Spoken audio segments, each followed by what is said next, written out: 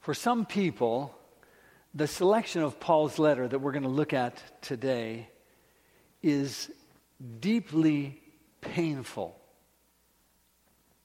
With these verses that we will examine, some have been taught that men and women are not equal in the eyes of God, that women are inferior, that women are deficient. Now, you know that the Bible champions the opposite truth, which was read this morning. Thank you so much, Emma, for that scripture reading this morning, where it says, whether Jew or Greek, whether slave or free, male or female, and you might add on any number of others, young and old, all are equally welcome, equally valued as children of God. Can you say amen to that? So, from this book of special instruction that Paul wrote to the church in Corinth, we have some important instruction. And it reminds me a little bit of a book of letters that children wrote.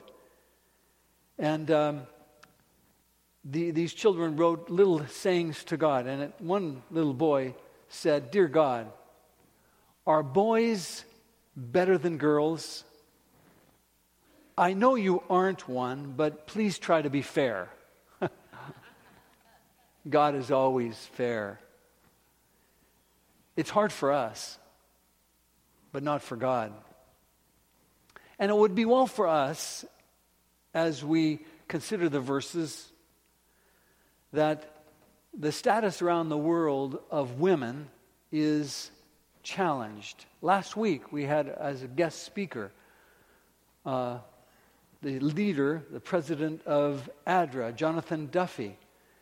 And if you had the time to join us for the Sabbath evening Vespers program, Elder Duffy highlighted in words and in film the plight of women in our world today. Asia alone has an imbalance of 163 million males over females. Now, why is that? Some people call it unnatural selection. In other words, once a fetus has been identified, it is much more likely to be unwanted and aborted or abandoned and exposed if it's a female. According to the World Health Organization, 1 in 3 women around the world will experience physical or sexual abuse. 1 in 3. According to UNESCO, 1 in 4 girls in developing countries will not be able to complete a primary school education. So I think it's important this Sabbath that we talk about these things from the book of Corinthians. Paul's letter, of course, to the church in Corinth was addressed to a place and a time with certain social issues that are unique from our era, our time today. You just take a moment to visit a different culture, and you'll immediately notice, sometimes subtle, but sometimes not so subtle, assumptions and pressures and constraints about the way people act and behave and dress and talk. For example, in Western culture, a man wouldn't consider going to a dinner party wearing a bathing suit. That would be ridiculous. A woman wouldn't think of going to a beach picnic wearing a formal gown, right? Why is that? Well, that's just our social norms. The pastoral staff here at Village Church have the privilege of mentoring Walla Walla University theology students every year. And it's not uncommon to have them attend one of our church board meetings. And on a number of occasions at such meetings, one of these young men will be wearing a ball cap. And they don't even think of it. It's just a part of their dress. It's as much a part of their dress as their shoes. And they wear their ball caps at board meetings. And I really don't think much of it either until we finish with the board and someone comes up to me and says to me, that was so disrespectful for that young person to be wearing that ball cap during our board meeting. Maybe you come from a background that's unchurched. Maybe that's been your experience, and then you come to the Bible and begin to read it, and there are some really bizarre things there. There's polygamy. There's a whole lot of mass extermination. There are statements that make you wonder what's going on, statements about husbands ruling over wives, and you wonder, how could a modern, thoughtful person honor such a book? Some of you may have come from that kind of background, or likely most of you have come from the background where you're taught that, well, maybe you've been taught that men are supposed to rule over women, and women are to be consigned to a restricted or subservient role. That may have been your background. So, whatever the case, it's important for us at the outset of our study, as we get into these verses from 1 Corinthians, to lay a firm foundation stone in this regard. And so I'd like to read from what's called the fundamental beliefs of the Seventh-day Adventist Church. We believe as a church, as a Seventh-day Adventist church, in the equality of all humanity, irrespective of gender, race, ethnicity, age, education, and status. Is that right? That's right. And here's what our fundamental statement says. The church is one body with many members, called from every nation, kindred, tongue, and people. In Christ, we are a new creation. Distinctions of race, culture, learning, and nationality, and difference between high and low, rich and poor, male and female, must not be divisive among us. We are all equal in Christ, who by one Spirit has bonded us into one fellowship with Him and with one another. We are to serve and be served without partiality or reservation. Through the revelation of Jesus Christ in the Scriptures, we share the same faith and hope and reach out in one witness to all. This unity has its source in the oneness of the triune God who has adopted us as His children. That's the 14th fundamental belief of the Seventh-day Adventist Church. And I have to say to that, amen. I believe that. I'm glad for that. But we're jumping into this text as a part of our year-long now series, beginning the first in January of 2019, Paul's letter to the church in Corinth. And we've reached a section of this book that's a bit challenging. It deals with some issues and problems that were going on in Corinth that are really kind of hard to understand. The crisis of this section, and you could put it into a section, chapter 11 through chapter 14. We're just looking at the first few verses of chapter 11. This section, 1 Corinthians 11 to 14, has to do with worship, public worship in the church. In particular, the first few verses of chapter 11 that we'll look at today talk about the place of men and women in worship, as worshipers. And of all the issues that Paul addresses in this letter to the church in Corinth, one of the most extensive dealings and one of the most difficult to understand is this one right here. Paul opens this section about worship with a strong word of praise. Notice what he says. Verse number 2, chapter 11. I praise you for remembering me in everything and for holding to the traditions just as I pass them on to you. That's how Paul starts this section. Notice he praises them for remembering traditions that he passed on. That is something very significant.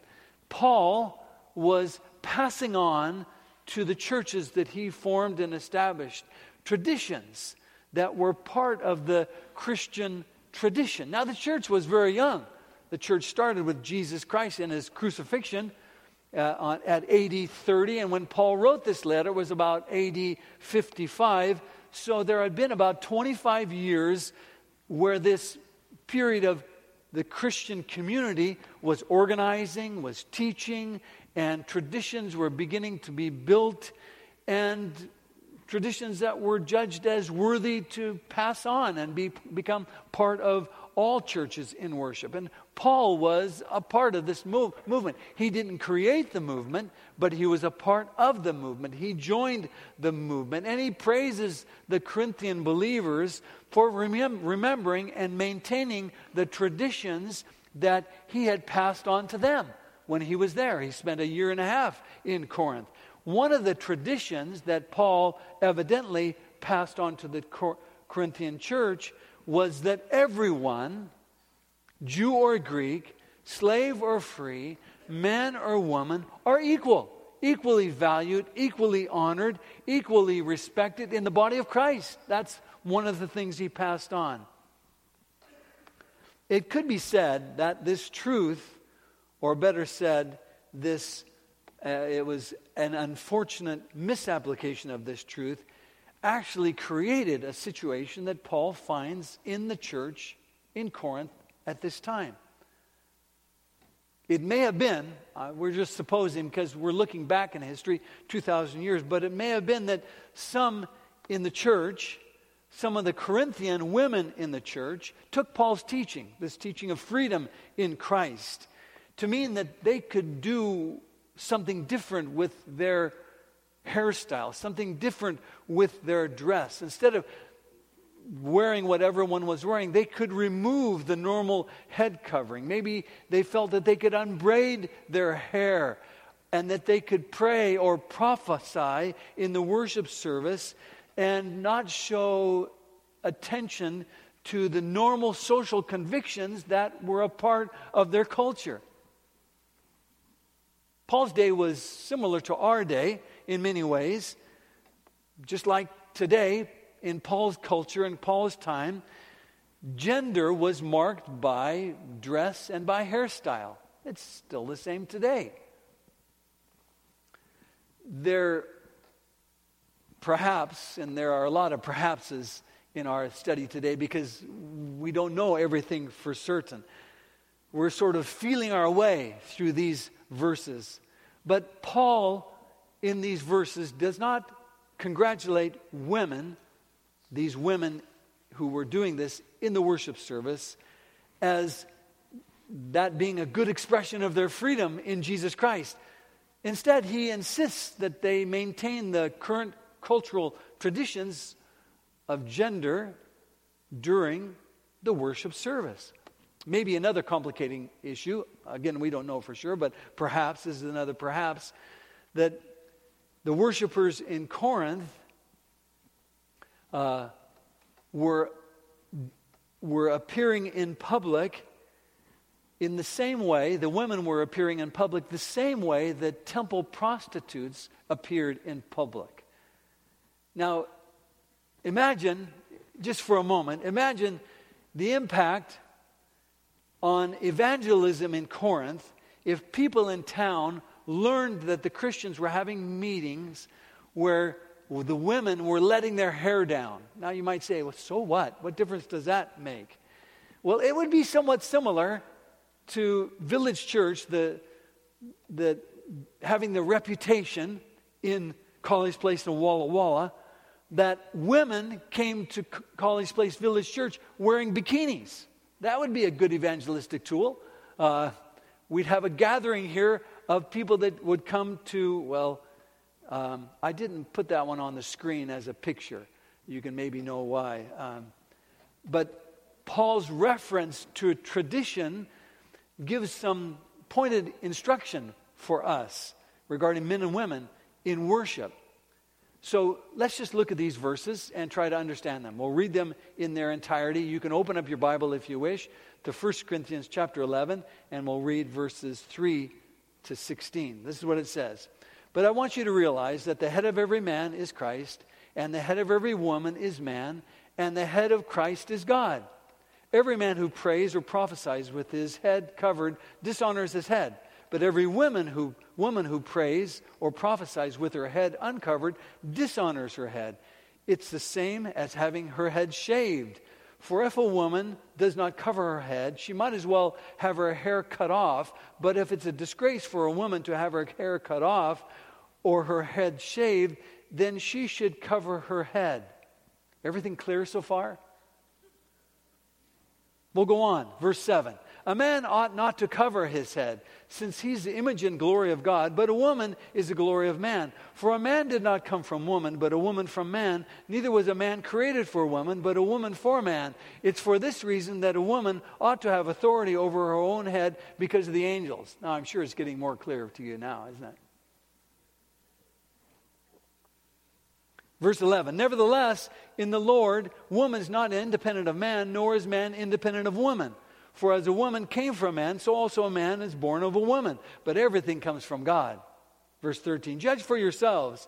Is it proper for a woman to pray to God with her head uncovered? Does not the very nature of things teach you that if a man has long hair, it's a disgrace to him, but that if a woman has long hair, it's her glory? For long hair is given to her as a covering. If anyone wants to be contentious about this, we have no other practice, nor do the churches of God. Now, I'm sure that's all very clear to you, so we could probably just wrap up right now.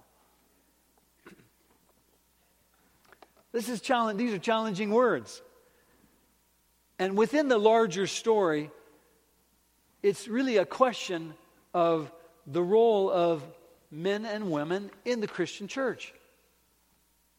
And there are certain verses in this scripture that we read that have become ground zero for some interesting spiritual anomalies.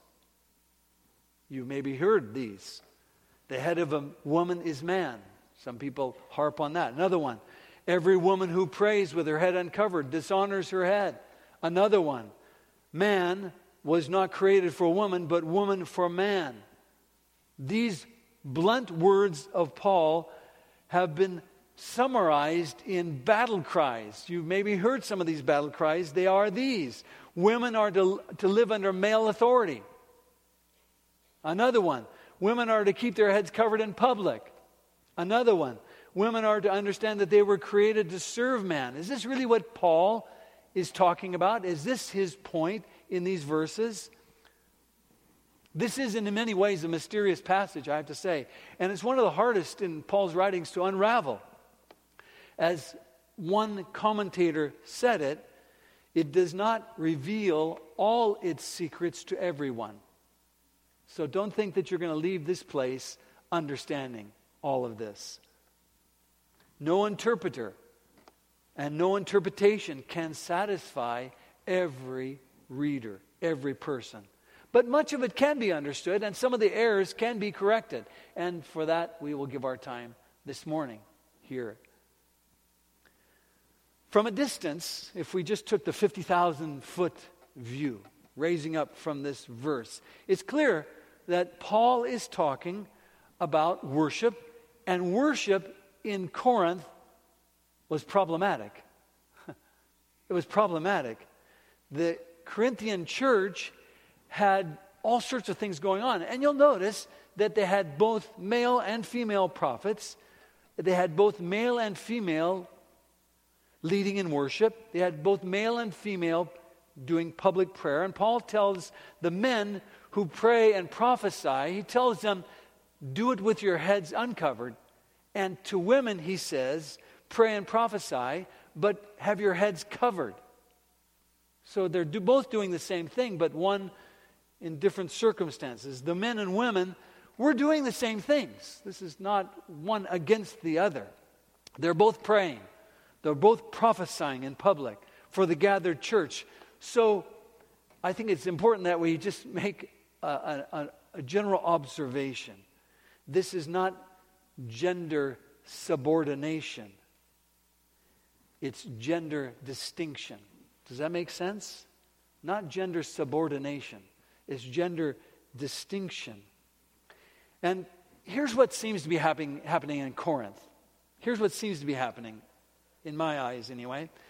female prophets and prayers, these women who were leading out in worship, public worship service in Corinth, must have taken Paul's words, all things are lawful for me, and we've talked about that in our previous talks together in 1 Corinthians 6:12 and 1 Corinthians 10:13.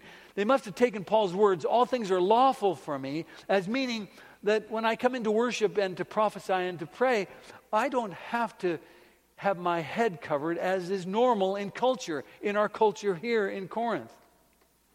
But this right that they had created problems. And you can see the problems. Some members of the congregation, as they gathered to worship, were of a Jewish background. Others came to faith in Christ, and they had been a Greek or Roman citizen.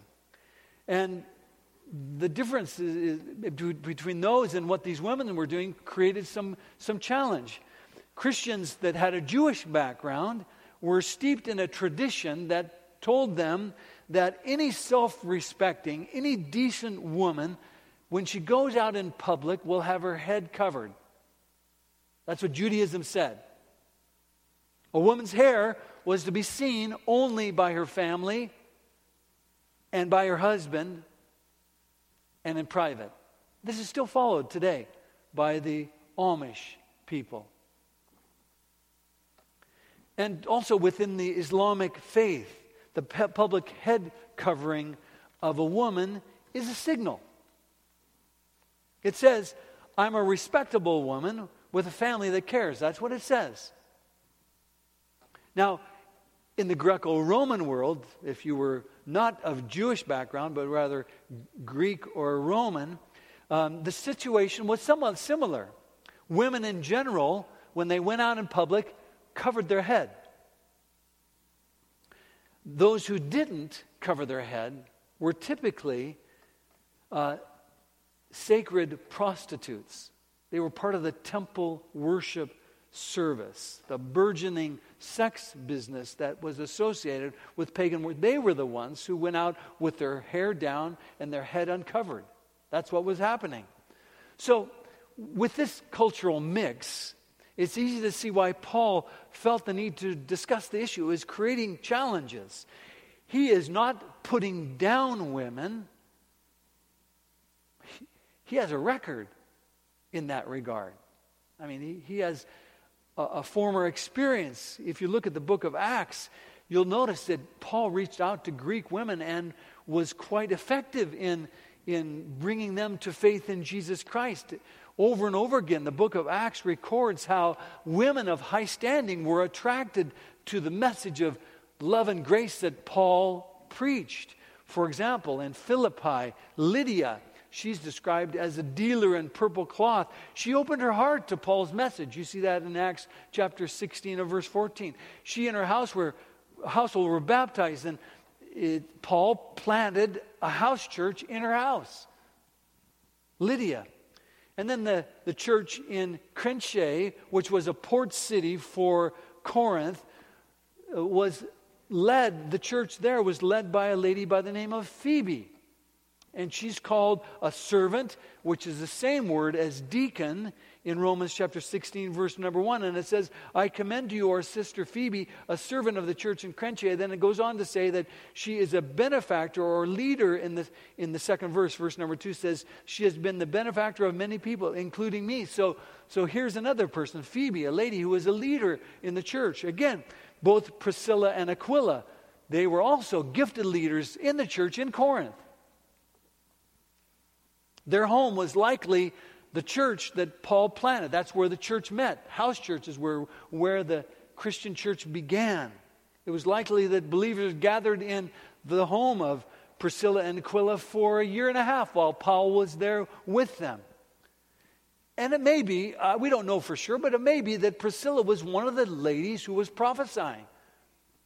Or she could have been one of the ladies who was offering public prayer. So Paul here affirms the rightness of having both men and women lead in public worship. That's what he's saying. The men are to lead in public worship with their head uncovered. The women were to lead in public worship with their head covered. Now, the challenge is when Paul gets into explaining why. It's difficult and it's interesting. But here's how he starts. Look at verse number 3. But I want you to realize that the head of every man is Christ, the head of every woman is man, and the head of Christ is God. What is Paul saying? Well, it's interesting because Paul uses the same word, kephla, in the Greek to refer to head. And head can be understood in various different ways. It can be your cranium, your skull, that's the head. It could also be the head as in authority over someone, like Mrs. Jones is the CEO of a company, or head could also be like the source of. You could say that the headwaters of the Walla Walla River is the Blue Mountains, that sort of head. So 3 meanings could be had. Now, what Christians oftentimes do today, or at least through history, is that we've gone for the second option, option number 2, authority over.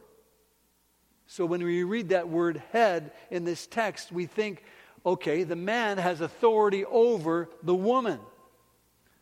But the Bible doesn't say that. That's an interpretation of those words. And they could just as easily be understood as being not over, authority over, but source of. The third meaning is just as legitimate. So what would that mean? Well, here's how it would read. The origin of every man is Christ. In other words, meaning that Christ is the agent of creation. He was the one through whom the world was created, okay? The origin of every man is Christ. Then the second thing, the origin of woman is man. Now, what does that mean? Well, it means that woman came from man. That's what happened. She came from man in the beginning. She was taken from man's side. He was the source of the woman, not the authority over the woman, but the source of the woman, which is true according to the biblical text. And then the last one, the origin of Christ is God. What does this mean? That means that Christ, as the Messiah, he is God among us. The Messiah is God. Just like the origin of wisdom is the fear of the Lord, so too the origin of Christ is God. Christ is God. That's what he's saying. He is the source of divine. He is divine. So the underlying point, therefore, seems to be that in worship, it's important for men and women to be the people that God made them to be. Does that make sense? To be the people that God made them to be. To honor God by being who they are. Not by blurring the lines of gender like the women in Corinth were doing by dressing that way. One of the truths that Paul is affirming here is that in worship, God's created order is being restored in worship. And if not restored, it is at least being anticipated. You notice in these words that Paul gives in 1 Corinthians chapter 11 that he oftentimes looks back to the Genesis account of creation. For example, 1 Corinthians verse 11, 7-9 says, a man ought not to cover his head, since he's the image and glory of God, but a woman is the glory of man. For man did not come from a woman, but woman from man. Neither was man created for a woman, but a woman for man. That all harkens back to the creation account in Genesis chapter 1, verse 26 and 27. It says that God made man and woman in his image, right? Both genders were made in the image of God. It was not one or the other. Paul says here that man was made in the image of God and that woman was the glory of man. Well, that could also be understood, instead of thinking of her as being under or having authority over her by a man, it could also mean that she was the final climax of the creation story. Paul's talking about the creation of humanity. And it could be understood that she is like the final product in creation. And some people go that way. For example, God started with light, then he continued with water and land and plants and animals and man, and well, he finishes with woman. He says, this is the best. I've reached the pinnacle here. The creation process was an ascending scale, and it reaches its peak in the creation of woman, who was the glory of mankind, and from whom all humankind comes. Paul then highlights the interdependence, not that woman again is better or more important, and he highlights the interdependence of male and female with verse number 8 and 9, where he says, for a man did not come from woman, but woman from man. But then Paul says, neither was man created for woman, but woman for man. Now, what's he talking about here? Apparently, some people in the church, just as they do today, were saying that a woman must be inferior because she was taken from Adam's side. Therefore, she must be less than. But Paul counters that. Notice what he says in verse 11 and 12. I know we're dealing with lots of verses, but notice this. Nevertheless, in the Lord, woman is not independent of man, nor is man independent of woman. For as a woman came from man, get this now, so also man is born of a woman. But everything comes from God. So you see what Paul is saying. Yes, woman was originally taken from man's side, but every man that has ever lived ever since the time of Adam and Eve have come from woman. So you see there, he's going back and forth with this teaching. In other words, it's true that woman came from man, but it's also true that you, man, came from a woman. Your mother came before you, and you were taken out of her body. The female originally came out of the body of a male, but every male since comes out of the body of a female. And the next verse have been used to shape the understanding of and the place of women in the Christian church in the scheme of things in a challenging way. Notice what it says. Verse number 9 and 10. Neither was man created for woman, but woman for man. It is for this reason that a woman ought to have authority over her head because of the angels. Now, I don't know about you, but that's a hard verse. That's a hard verse. So the question is, from this verse, why do we have women? Well, some people say women are to serve men. That's what they say is proper, biblical. That's the place of a woman. That's the place of the woman in the family. That's the place of the woman in the church. That's the place of the woman in society. But is this really what the verse is saying? Paul again is referring back to the Genesis story in Adam and Eve, where it says that the Lord God said, it's not good that man should be alone. I will make him a helper comparable to him. So you know the picture. Adam was all alone. He had just finished naming all of the animals, and he noticed that the birds and animals, all of them were made in pairs, and he was alone. Verse number 20 in Genesis 2. But for Adam there was not found a helper comparable to him. Adam was alone. He needed help. But there was nothing available. He needed a helper. And so that's what God did.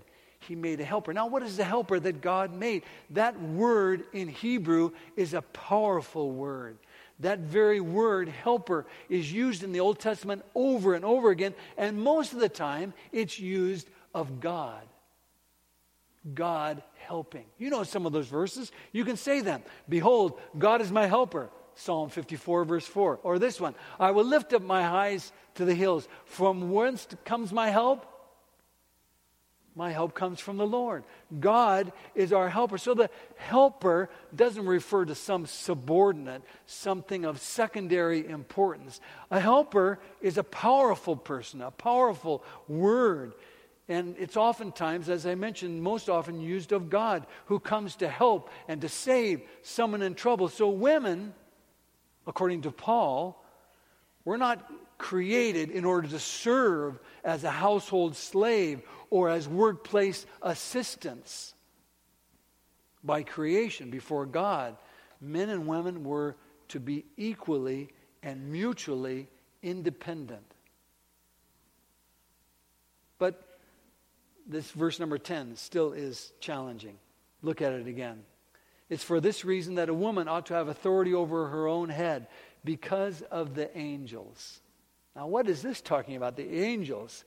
Again, I think Paul is looking back to the creation story from which man and woman were created.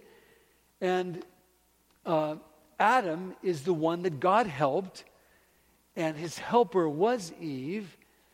And now the woman has a proper place in the church, in worship, right beside men. Paul says the same sort of thing ought to happen for women prophets who lead the congregation in worship. A head covering, just as Queen Elizabeth, when she wears her crown, it's a symbol of her authority. So too Paul is saying when a woman wears a head covering, it's like a proclamation of her authority in proclaiming the Word of God. 1 Corinthians chapter 4, verse 9, Paul has mentioned that the angels were watching the activity of the apostles. This is what it says, verse 9 in chapter 4. We have become a spectacle to the world, to angels and to men. Angels are watching. Angels were there at the creation of the world. The book of Job, chapter 38, verse number 7, says that angels sang praise to God at the creation of the world. Revelation says that the angels join in all the inhabitants of heaven and unite in honoring Jesus Christ in song, the Lamb of God. So here, Paul says, in worship, the angels are still on duty in Corinth, worshiping. The angels are here in this place with us, in this place of God's new creation, the church, the new temple. They're singing praises to God as we worship. I kind of like the way, just to summarize, how one commentator, his name is Kenneth Bailey, puts these verses. And I'm just going to read it in total. I think it's helpful. So here's what he says. This is verses 2 to 16, just according to his understanding. And I think it's a good one. Here it goes. Let the men and women continue to pray and prophesy. Only, ladies, please be reasonable. Cover your heads as you do so. Don't send the wrong signal to worshipers, male and female. Do not distract them with your beautiful hair. If you don't like my solution, I have an alternative. Cut it all off. Appearing bald will solve the problem. If you'd rather not go that route, however, then why not give my suggestion a try? Covering your heads when you lead in worship is not a put down. Eve helped Adam in his weakness and need. Male and female need each other. Let the head covering be a sign for female prophets of their authority to exercise their prophetic gifts in leadership along with male prophets. Do it because of the angels. The angels praise God at the first creation. Let them praise the wondrous fact of your restored status in new creation. And let the image of God in which you were created shine forth through your prophetic word. This way, you will preserve your rightful leadership role and will not distract or upset the congregation in the process. He continues, you must know that a woman's hair exposed in public is seen as a come-on in sections of the society in which you live. Sorry, that's a mistake. It should, instead of love, it should say live. I'm not asking you to cover your heads every time you leave home. My suggestion only applies when you're leading in worship and all eyes are on you. I'm asking for sensitivity to your cultural setting. Love for harmony in the church must be a key and part of how you exercise your new freedom. That's what Paul was saying there. What's his message for us today? Again, I want to conclude with what Kenneth Bailey says. Men and women have gifts that they share together, and prophecy is among them. Those with these gifts should participate together in the leadership of worship. When doing so, don't dress in a manner that leads to misunderstanding or in any way detracts from the task of bringing the faithful into the presence of God. Both men and women are created in the image of God. Let the focus be on God, not on yourselves. In the Lord you are equally and mutually interdependent. Let the angels rejoice once again. So I have to say, praise God. I'm so grateful that I'm part of a church that believes fundamentally in the equality of all humanity, irrespective of gender, race, ethnicity, age, education or status. I'm grateful to be a part of a church like that. I'm grateful to be a part of a church that has a fundamental belief in the unity in the body of Christ that is established in the truth that we are a new creation in Jesus Christ. And all divisions of race and culture and learning and nationality, all divisions that are oftentimes among us, of high and low, rich and poor, male and female, are not issues of divisiveness. We are together in this body. We serve without partiality or without reservation. And we reach out to witness as one. And our unity in Christ has as its source God, the triune God, Father, Son, and Holy Spirit, who have adopted us as children. Let's pray. Father in heaven, thank you so much for your love for us in Jesus Christ that removes all barriers, all status, all levels of importance. With you, before the cross, we are all equal. And you love us as your very own. So, Lord, I pray that your Spirit would work in our midst and you would work in us this beautiful unity which you display so gloriously in your Trinity. Father, Son, Holy Spirit, so too we together, men and women, young and old, educated and not educated,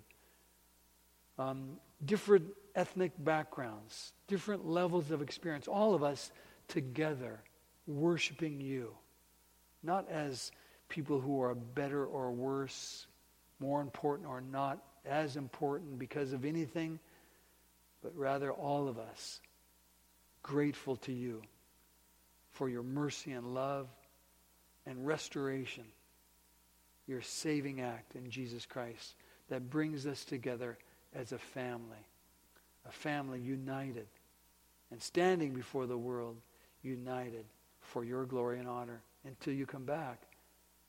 Thank you in Jesus' name. Amen.